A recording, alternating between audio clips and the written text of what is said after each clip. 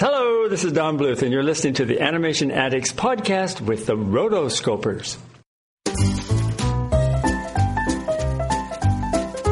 You're listening to the Animation Addicts podcast with the Rotoscopers, episode 110, Dragon's Lair Indiegogo.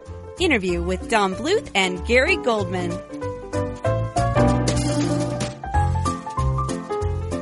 All right, everybody, welcome to this episode of the Animation Addicts podcast. I'm Morgan Stradling, here with my co-hosts Chelsea Robson and Mason Smith.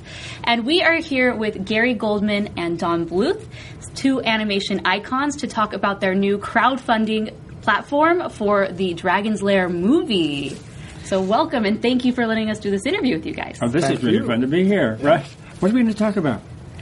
It's all up to you. Tell us. Okay, Gary, you start, because you're really good at this. All right, I want to just say one thing. We're not getting money to make the movie. We're getting money to make a sizzle pitch presentation. Okay. It's all about the sizzle reel. That's it. That's what it's about. And if we can get that up to the right amount, we can do an awful lot with that to give investors a chance to see what it's going to look like and what its entertainment's going to be all about. Trying to raise the money to make a picture. That's the right. big deal. Raise the money to make a picture. Do you know what? I understand we're making 4 minutes. 4 minutes, guys. That's all we're making. 4 minutes, and it's going to be a lot of storyboarding, and I can hardly wait to do that.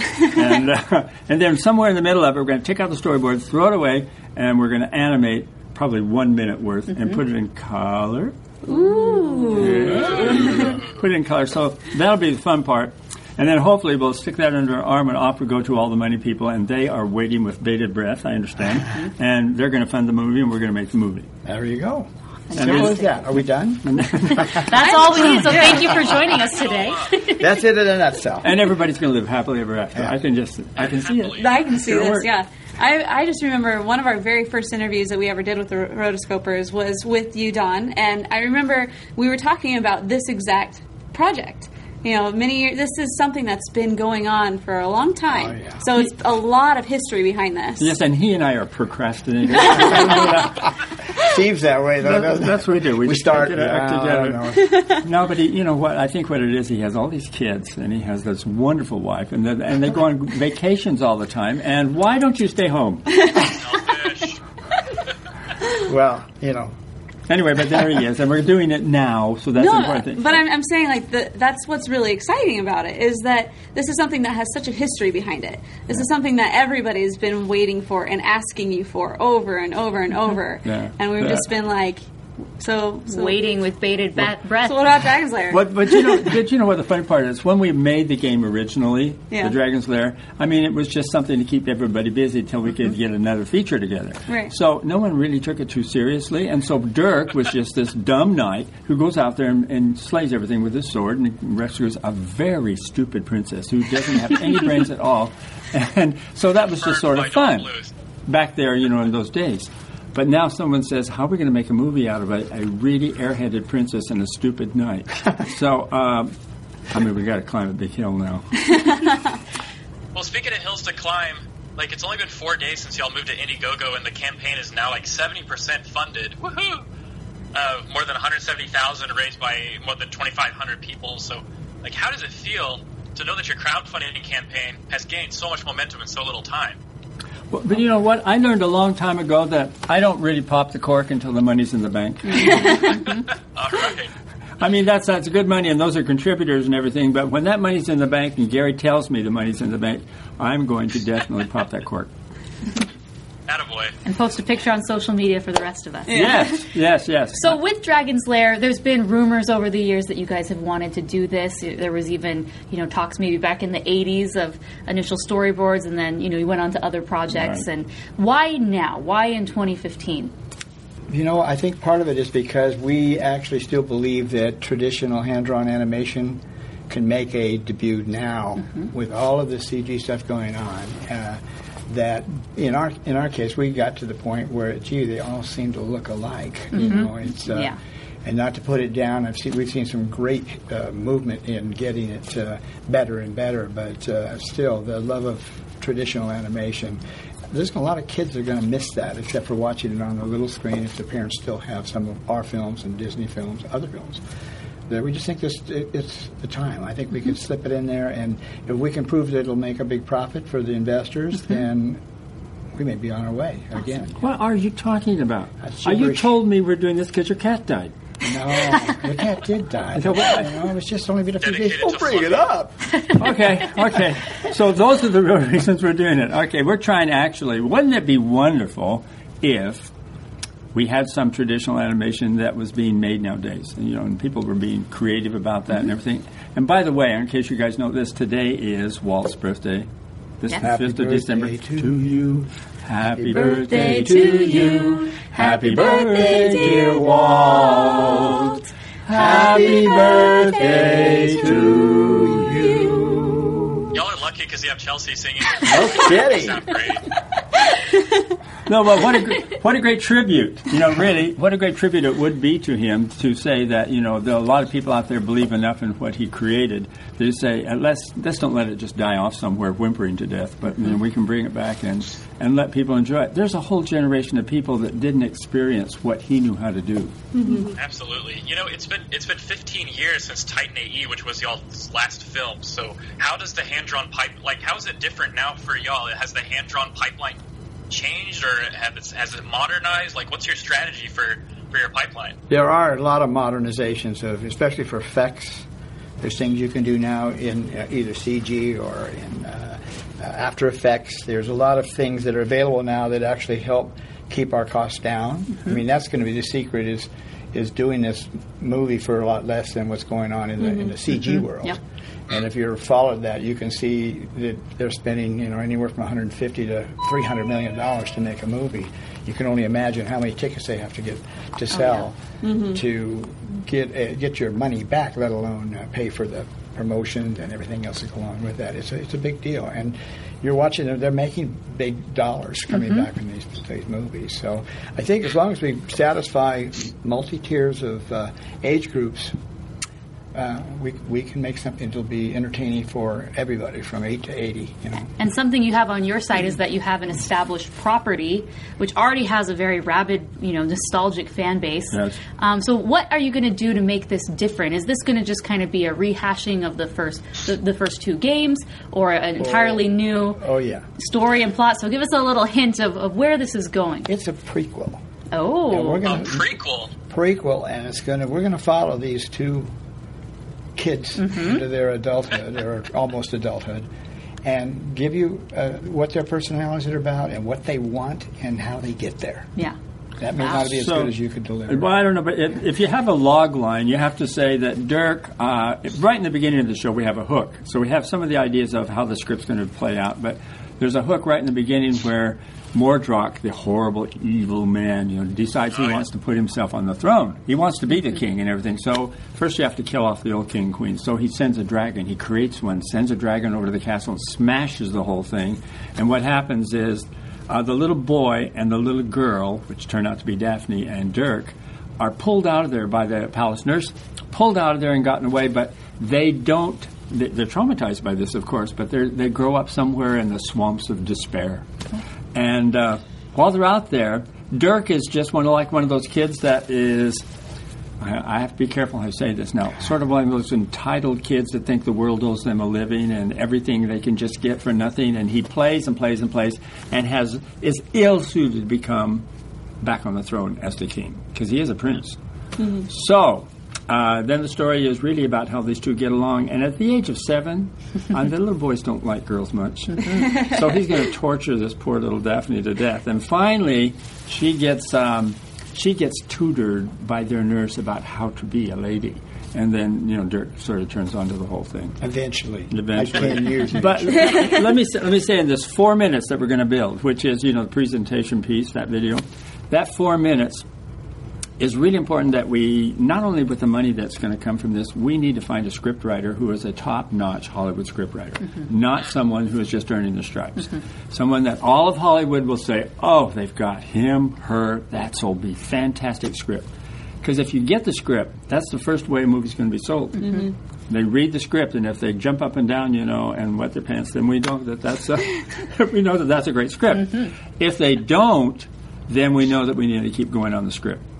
because that's the key. If the script is good, heck, we can draw the drawings. If it's funny enough, they will wet their pants. Well, the nice way to say this, there wasn't a dry seat in the house. So we talked a little bit about Dirk and Daphne. I can only, judging by how squeaky Daphne's voice is when she's an adult, I can only imagine how squeaky her voice is going to be as a child. So I'm looking forward to that. I don't think you could go there. We have to make, you know what? Like I said before, what we did with Daphne when we made the games is we were just, peddling time, and so we made her kind of an airhead, and you can see it in the game, and I think it's going to offend almost everyone that's female. So our job really is to sort of make her appealing, and I think what we'll do is much the same you do in Calamity Jane, you do it in Annie Get Your Gun, you do it in My Fair Lady. You start off with a tomboy, and then the tomboy turns into this beautiful princess at the end. So we'll start off like that. And as a tomboy, she's got grit. It's there. Actually, in the early 2000s, we were approached to do some licensing for a comic book company, and they attacked that by trying to tell why she was in that bubble and why she was an airhead. She wasn't really an airhead. She was basically drugged by Mordroc to and put her in that bubble. So, and eventually, in the comic books, if you follow them, you see that eventually Daphne works with Dirk to fight off his adversaries. Goes through some rehab, and she's good after that. Whatever, 6 months. You know what's funny? I always thought when we were making the game, clear back when in the 80s, I always thought that he's an airhead, she's an airhead, they deserve each other. That's what I was They're perfect. They're perfect, yes. Just send them a check. Well, thinking on voices, I mean, have you been thinking thus far, like different people? We've probably made 6 lists. Yeah. But you know what? I don't think I don't want to get to the voice just too soon. Yeah. I think that script will tell us. Yeah. Oh, yeah. Well, it'll delegate. Not delegate. It'll actually, if it's the way it's written, it'll make you think of a certain actress. Right. We're hoping that this is, by the way, a comedy. Yes. Yeah, we want to make people laugh with it. So there'll be a little bit of serious stuff going through it, but I think we want to make it kind of fun and comedy. There was an old show years ago called Moonlighting, if anybody remembers that. Bruce Willis was in it, and I can't remember the lady's name. Who was in it? It'll come to me in a minute. Anyway, they started this kind of banter back and forth where we were trying to one-up each other, and it was wonderful. Very, very, very funny. So I'm sure that's going to happen to these 2 kids. So tell me about when you're going to be doing these storyboards and initially designing the characters, how are the designs going to be very, familiar or slightly stylized? I think there are going to probably be 3 or 4 different designs for their age as we grow them. We'll do a jump from 7 or 8 years to. But she's talking about style. Style. Will it be, when I was playing the game, is it going to be the exact same sort of character designs and look that I'm used to, or slightly morphed to something maybe a little bit more stylized? I think it's still going to have a classical look. So it'll be like you see in the game. However, it'll be different in that the environment in which they operate is lit differently. It's more dramatic in many ways. When you see Mordroc, and he's kind of a cartoon-looking character in the game, Mordroc will be a little bit more seriously evil. Because he's a serious guy and he's one to watch out for. So we have to do that. Just toying with ideas, but Mordroc, he's this dirty old man, and he he's in love with Daphne, and look at him. He looks in the mirror and he says, "Haven't got a prayer." So maybe what Mordroc's going to do is, with all of his little magic stuff that he can do, is maybe he's going to try and change himself into a gorgeous man, and then he's going to go after the princess. But the gorgeous doesn't last except maybe 5.5 hours, and then he's only got that long to woo the princess. So stuff like that, we're just playing around with to see if we can. But I think you're going to see a style that's very reminiscent of what the game was. Awesome. Hate to deliver something different. Yeah, absolutely. I feel like a lot of the fan base are really tapping into their nostalgic feelings of the game. The ones that actually played it and stuff. And so one thing I remember from the game is kind of the content. So, and something that I've been wanting to ask y'all is, like, content-wise, like, what can we expect as far of like a maturity level? Because this is y'all's property, and there's no Hollywood executives, calling the shots on content. So what can we expect? Is it going to be like PG-13 stuff, beyond? Well, let's see. What was Secret of Nim? That was PG, I believe. Yeah, it was PG. It should have been PG. We asked for PG. They gave us PG, and the investors ran and said, "Oh no, it's got to be a G rating. We'll never." There's a whole story behind that. And they turned it back to G-rated, and my son was 12, and he came to me crying.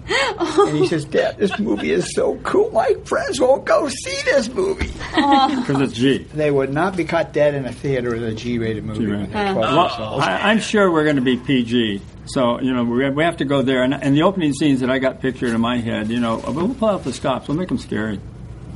Awesome. All right. Nice. Very dark Scariness. moments. We on the podcast we have a term that we call the Dawn Blues Dazzle, Whoa. and that's when y'all take the light behind the cell and you shine it through, and it gives off that really cool glow. Oh, yeah. Can we expect some Dawn Blues Dazzle in this film? Not digital, just straight up. We do good it. dazzle. You'll get some dazzle. You heard it first, guys. Expect all the Only, dazzle. we could go further. We'll do razzle dazzle. Holy cow! That was going to be my next question. Haven't got a clue what the razzle is going to be, but, why not? All right. Y'all heard it first on the Rotoscopers. We can expect razzle dazzle. Razzle dazzle. Oh man. Well, I mean, I'm probably thinking no, but is it going to be like songs or no songs? Because you've done several with and several without, so. I think the reason that people put songs in movies, now to animated movies, is because it gives them a good sell-through. Right. And they can get everybody humming the tunes. If they hum the tunes, they'll want to see the movie. So I would say we'd be remiss if we didn't go in and put some songs in there. But I wouldn't call it a musical. Okay. I wouldn't call it that. There's just a couple of songs. All right. There's not going to be a Broadway version or a Dragon's Lair on Ice. You never know. You never know. If all goes well, we only hope. Very good. So we talked a little about effects, and I remember 15 years ago, Titan AE had some really spectacular CG effects juxtaposed with the hand-drawn, like the asteroid field and the aliens invaders that they fight. So how much CGI can we expect to see in Dragon's Lair? Well, I was thinking effects-wise. In Titan AE, about 93% of the scenes had something CG in them, either a prop or a special effect or whatever that we became not dependent on it, but we got it. It was amazing the things we could do that we couldn't do with cell animation, where you were limited to. When you got to 5 or 6 levels of cell on something, it started to affect what the background looked like. In the CG world, and we would do hand-drawn animation, but most likely scan it in, and a lot of the animators these days would like to work with a Cintiq, and it's just going immediately right there. It's digital already. So there's a lot of things we can do today that we couldn't do 25 years ago, and that's the most fun, is the details that you can put in a movie now to increase the believability of what's going on. However, did I ever tell you that I had a problem with Titan AE? I had a problem. Several. I had a problem with Titan AE in that we went from hand-drawn characters and suddenly went to something that looked like you'd see it in a live-action movie. So some of those environments where all the ice crystals were, for example, and all of that, that looked very, very, very real. And then you would go to it was obviously hand-drawn, and it was like, us going, it's like a boat going from side to side, but I'm not sure what world I was in. But I was very quiet about those feelings because we were in the middle of making a movie, and we had to keep everybody working and keep the pace going and everything, but silently went home and jumped up and down on the bed and was very, very angry. You didn't know that, did you? Screaming at the walls. Screaming at the walls. So going back to the sizzle reel, we're kind of talking about what the future movie will look like, but rewinding, the Indiegogo campaign is for the sizzle reel. So tell me what you imagine the timeline for production of that, and how big your crew will be. Will it be here in Arizona, or will you relocate? No, we're not going to relocate. Even at that price, even at that goal we're trying to reach, is really not enough money to do a whole lot. Yeah. You know what I mean? If anybody, and some people say, "Gee whiz, you have all those old drawings and everything. You can just use those." Well, and we're not going there. Yeah. And so you're going to spend a lot of money, and we'll keep the crew tight. And we've listed people that want to work with us that have already, they're top animators. They're people that have worked in the industry. They worked with us. They worked at Disney, and whatever we do there, we want them to be the people that are helping us. And we're getting. It's amazing. Not only people are chiming in, wanting to contribute.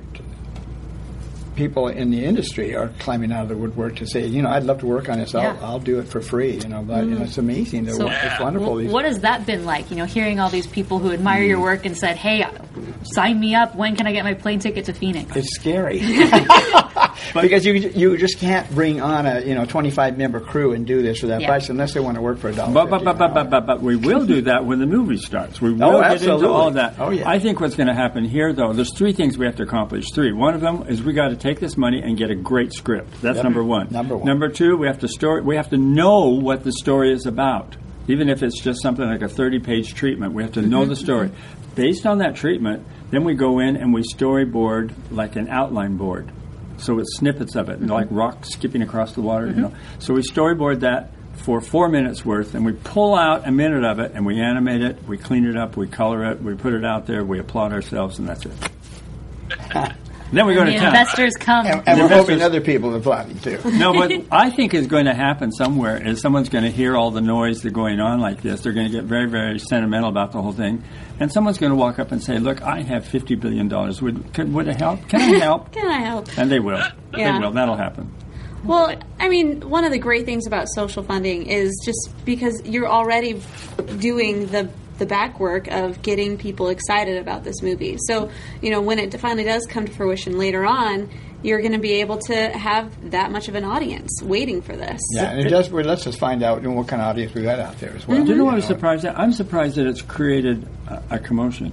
Yeah? I'm surprised at that, yeah. It's been picked up by a lot of outlets and a lot of buzz. Yeah, when we went into it and we started doing the crowdfunding, I thought, let's just see. I don't know if anybody remembers. And then suddenly there's a lot that do remember. It's been very gratifying. Yeah. So one thing, why did you decide to make the switch from Kickstarter to Indiegogo? Because when I heard you were moving to Indiegogo, part of me was like, ooh, so they had so much momentum. Is this going to, go back? Well, has not proven to be the case, but that was my fault. It was probably a hard decision to ultimately make, right? That was my fault, really, that we did that, because I think what we did is we jumped in without really knowing exactly how to structure the whole thing. So, Kickstarter is a great company, but what we did is we went in there and we created something not knowing what we were doing, which he's really good at. Anyway, I'm worse at it. So anyway, what we did was we just jumped in, and then we were ill prepared to do it. And when the time ran out, we said, "Well, we haven't done it." And that's when Indiegogo approached us and said, "You guys, come over here. Come over with us, because here's what we can do, and make sure that you get the money you need."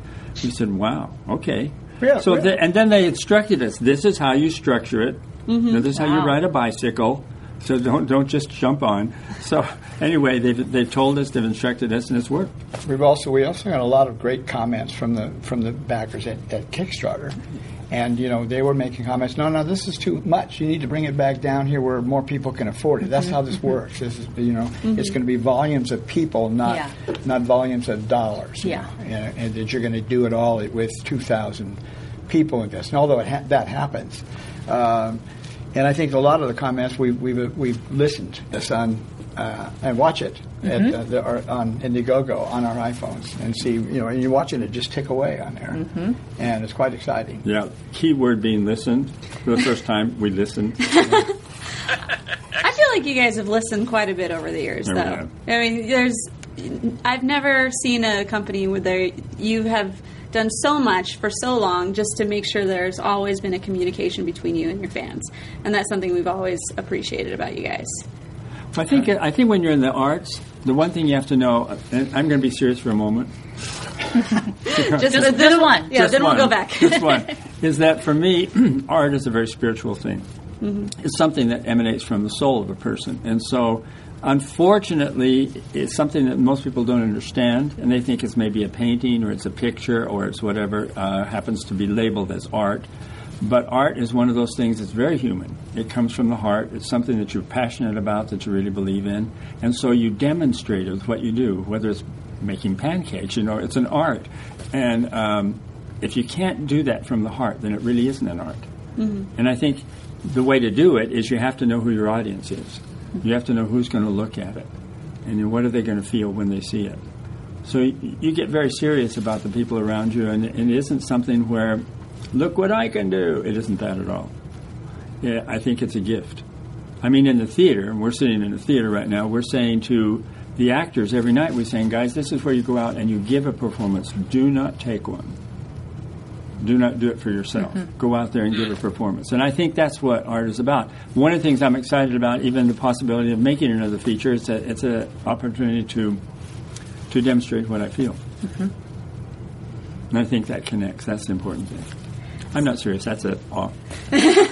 So we were talking about Walt Disney earlier, and in animation, there's been a lot of really great animation duos. Walt and Roy Disney, and at Disney, you think of John Musker and Ron Clements, and then you two, Gary Goldman and Don Bluth. What has made your working relationship work over the years, and why continue? Well, you go first. You have to know when their toes are sticking really out, and make sure when you're dancing together you're not stepping on your toes. Those are the moments that are not fun. So, I mean, and it's the same with an animation ensemble, all the people we work with. When you have steady continuity going from one film to the next, you really know what each of those people can do, those that are growing and getting better, what they're also good at doing. And you get to the point where you can critique somebody and they don't walk away crying. You know what I mean? That they believe you because of your own track record and what you've done. I mean, it's important that a director has animated before. Yeah. It's also for the director to understand story. I am surprised you're saying this. Oh, I'm so sorry. No, I've seen people, person after person, Yes. coming out of your room with a handkerchief. No, you crying. haven't. No, you haven't. Oh well. No, I think it's just that whole thing again. What was the question? How do we stay together so long? Why have you Why do worked we so keep it well up? together? Oh, that's it. Well, I think he can do what I can't do, and I do what he doesn't do. So it works pretty much sort of like a marriage, because I'm not a detail person. I can work on the broad strokes and everything, and I've learned to draw a little bit. So I can do all that kind of thing. What Gary is really good at is detailing and decorating and making it look really good, and he's patient, where, I go crazy. But I can't do what he does. I can't do that. And he's very good at dealing with people and talking with them and everything. And I, of course, lose the head. So it's just that we each have something. And I couldn't make the features we made. We've made 12. I couldn't make those unless Gary was there doing what he does. It's an interesting relationship because of having an independent company. Our job was to make sure we had the next picture in line. Yep. So that when animators were done, storyboards and recordings were done. So they could jump right over here. And Yep. we're not having them sit there doing nothing, earning a salary, or we rarely laid people off. But, I mean, the point is that at some point, Don said, okay, I've seen 1,000 feet of animation. It's going good. It's yours. I'm moving over here on this script, and I'll check in with you every once in a while. So I just take it to the end. So we're going halfway through. He's got a whole sorry. I knew it. He's always nervous when my hands When he starts start moving gesturing, yes. around. Just lucky I don't have a pencil in my hand. He usually take it out of my please. Don't poke my eyes out. But the point is that he's got 1 year to get all that storyboarding done and get over on the new script. And so I don't know how you do it with just one director. Any movie. Especially if that's going. A lot of studios are so wealthy with their profits that they can have, say, 6 or 8 or 10 directing duos that will take on pictures and work on them for 3 or 4 years before they actually go into real production. Yeah. Do you know, one of the things I think is important to say here is, for me, everything is music. And if you tune into music and you have that kind of thing in your heart, animation is visual music. In fact, the director's room in the old classical days when Walt was there and directing and everything, the room was called the music room. And they had a piano in there. And so they would often, play the piano and compose songs, and then music has a beat to it. Well, so does animation. And any really, really experienced animator will know that beat, they should work to a beat. So it's going dum, dum, dum, da, da, da, dum, da, dum, da, da, dum. And that's a beat. And you'll see visually the characters move to that beat. And that gives a leg up to the man who's going to compose the score. because once he senses that beat going on, the music then tells him what to write. So it's visual music. Mm-hmm. Every composer we've used have noticed almost immediately, thinking they're going to do some grand sweeping score, and then they suddenly go, there's already a rhythm going on in this thing. And all of a sudden, they're using that, because it just emphasizes what you're doing with the animation. I have a question. Rotoscope. Uh-huh. What does that mean? The name of the podcast. Why do we call ourselves rotoscopers? Yes. Okay. The reason why we call ourselves rotoscopers is because we're not actually creating anything. We just go over it. Yeah, so we are not the animators, but we review animated films. We kind of go over, like a rotoscoper, an actual animator, would kind of trace over the live-action footage. And while they are creating a little bit of something, it's not, and that's what we do when we review our movies. It's not our movies. It's someone else's movies. You're the creators. We're the roto. Yes.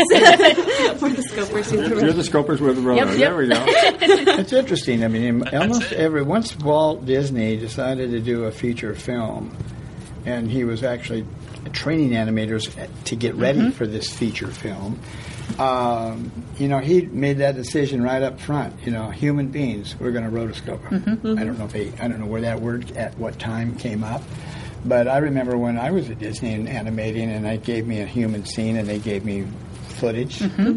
It's almost impossible. You're not tracing it off. If you do, the thing's just going to float around and have no weight, no nothing. So when you think of people like Mark Davis or even Milt Kahl, may not have used the actual frames, but he'd have a moviola of the actress. How does she walk? On Rescuers, I used to go in his room and he'd be studying something. Of how he was going to animate this character. Yeah. He was one of the few that probably didn't. Or at least if he did, he kept the door closed and you never saw it. He didn't tell you. You know what? That's a huge thing. There's a great thing on Snow White. When they were doing Snow White, he got a really beautiful dancer. Her name was Marge Champion. Marjorie Gower Champion. Anyway, Marge came in. She was only 16 or 17 at that time. She came in and did all of the acting for Snow White. I mean, just did the whole thing. Interesting point is she was not allowed to go to the premiere, nor tell anyone she was the model. So that you would think that all the animators, bless their hearts, just got this out of their brains somehow in some magical way. But actually, she was the inspiration for the way she moved. And if you look at Marge and watch her move around, she's very old now, but still moves. Yeah. But watch her move around, that's Snow White. Yeah. Just everything, all this stuff with the hands and that kind of, that is her. That's the way she moves and dances. Nobody knows that. They hid that fact. I think there's nothing more, it's not fun to watch human animation that hasn't had some reference to reality, because it just looks clumsy. Well, isn't it Walt that said, he said to all his animators, he wrote this out in his book called Analysis of Action, but he said, unless we look at real life and unless we then caricature real life or make it more exaggerated, the audience won't know what we're talking about and they won't connect with it. So, if you're going to give legs to the Little Mermaid, then you better give legs to her that we recognize that she can walk and she can dance and everything. You can't just pull that out of your head. We're very critical about human movement. And if you see something moving that isn't quite like a human being, you say, the eye knows. It doesn't work. It breaks your sense of believability. But I think it's animators when their egos, have to say, no, I can do this. I don't need any help. Don't need any help. Go away. Yeah. But I mean, if they knew, what that Mark Davis, when he's doing Cruella de Vil, that they made sure they had plenty of research and plenty of film footage that made it all work really well. And he would exaggerate it. It's almost like we're not doing the same kind of acting that you do in movies. We're doing acting like you do in plays. So the people in the where the third balcony up can see you got heavy makeup, so they can see it. You open your mouth really wide when you talk; they can almost read your lips up there, and big gestures. I'm watching your gestures right now. Oh, I'm so sorry. Gestures Very animated. I'm not Italian either. Well, if you guys need an actress for Daphne, I think I got the look, I got the body. You got this. I live in Phoenix, so. We can't wait. I'm sure there's other people who can't wait. You dance, that's right. No, I do not. You did?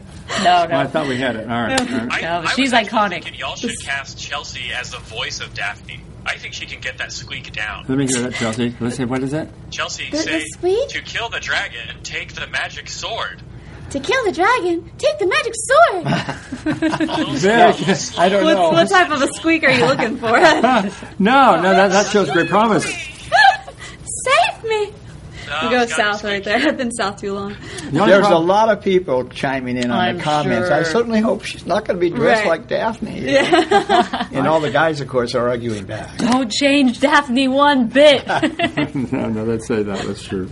Oh, well. All right. So how do y'all address that? There's like a big movement of the like anti-traditional princess image. You know, why do they have to be girly and proper? You know, so how do y'all address that with Daphne's character? Well, I think what's going to happen with Daphne is we'll wind up making her a person of substance. So she does have a good brain. She can think. That's important right there. So anybody can act, like they're dumb. They can do that. And I think Daphne at some point probably can put on that, but she's playing with Dirk. Okay. So she's teasing him and playing with him. And Dirk, we can't make him, a dummy either. He has to play back. All right. So big question from me: is Daphne's mom going to be in the film? Because in Dragon's Lair 2, she was amazing. No. She's wonderful. They're not married yet. And we don't know that's right. we don't know anything about the other castle where Princess Daphne came from for this celebration. Okay, so this is more backstory. So the mom is not going to make. Yeah, we can't tell you too much backstory yet Maybe because we Yeah, should be spoil in the movie. Come on That's now. why you got to contribute to the Oh, campaign. okay. All right, So all right. if you were to have one last, you still have quite a bit of time left on your campaign, but if someone's on the fence or they haven't contributed yet, give them a pitch. Why should they? Because if you don't, what's going to happen to you is while you're sleeping in the middle of the night, we're going to send a creepy crawler into your room, crawl up on your bed while you're sleeping, snuggle up next to you and say, "Don't be a dummy." That's what's going to happen to you. So I would, just to save yourself and have a life of happiness and not grief, you need to at least give $5. Don't be a cheapie. It's true. It's one cup of coffee, one Come Starbucks, on. just cut it out. a tall one. Yeah, exactly, a big gross one. What do they call it? Good, Venti. tall Starbucks. There you go. Yeah, the creepy crawly needs to be that monster that comes out of the drawbridge at the That's the beginning. one. Ah. This like sputtery, disgusting voice. That's the one. And in the wake of that creepy crawly, there's slime. You're going to have to wash your sheets. So I would say, I love how in the Dragon's Lair game you can't trust any fluids. Every fluid that seeps out of the castle is out to kill you. no, you can't. You've got the whole picture. Oh, man. Well, there you got it, folks. This is your chance to be able to help out with history. So make sure to head on over. We got the links down below, and you are going to be able to help out make Dragon's Lair a thing. Make it the biggest thing out there. It'll be great. Yep. Can we give the salute? The salute. All right, guys. Hope that helps. Chelsea, Yes. You need to put Dawn Bluth sparkle. Oh, yes, we'll put some dazzle on this. Put some dazzle in there. Yeah, some pixie dust. Yes. So thank you, Gary. Thank you, Don, for letting us. And again, like Chelsea said, please, contribute, whether it's $1 or $5,000. I mean, I think that your guys' last effort, while amazing, Titan AE is a great film. I think some people think that it wasn't your, magnum opus that you could have ended on. So We did our magnet. well, yeah, 30 years ago. you started that, but the big finale. I think this could be at least the start of it. A new mag. Yep. A new mag. We're not done yet. Oh, no. Anyway, thanks, you guys. Thank you. Thanks. Thanks, y'all. You bet.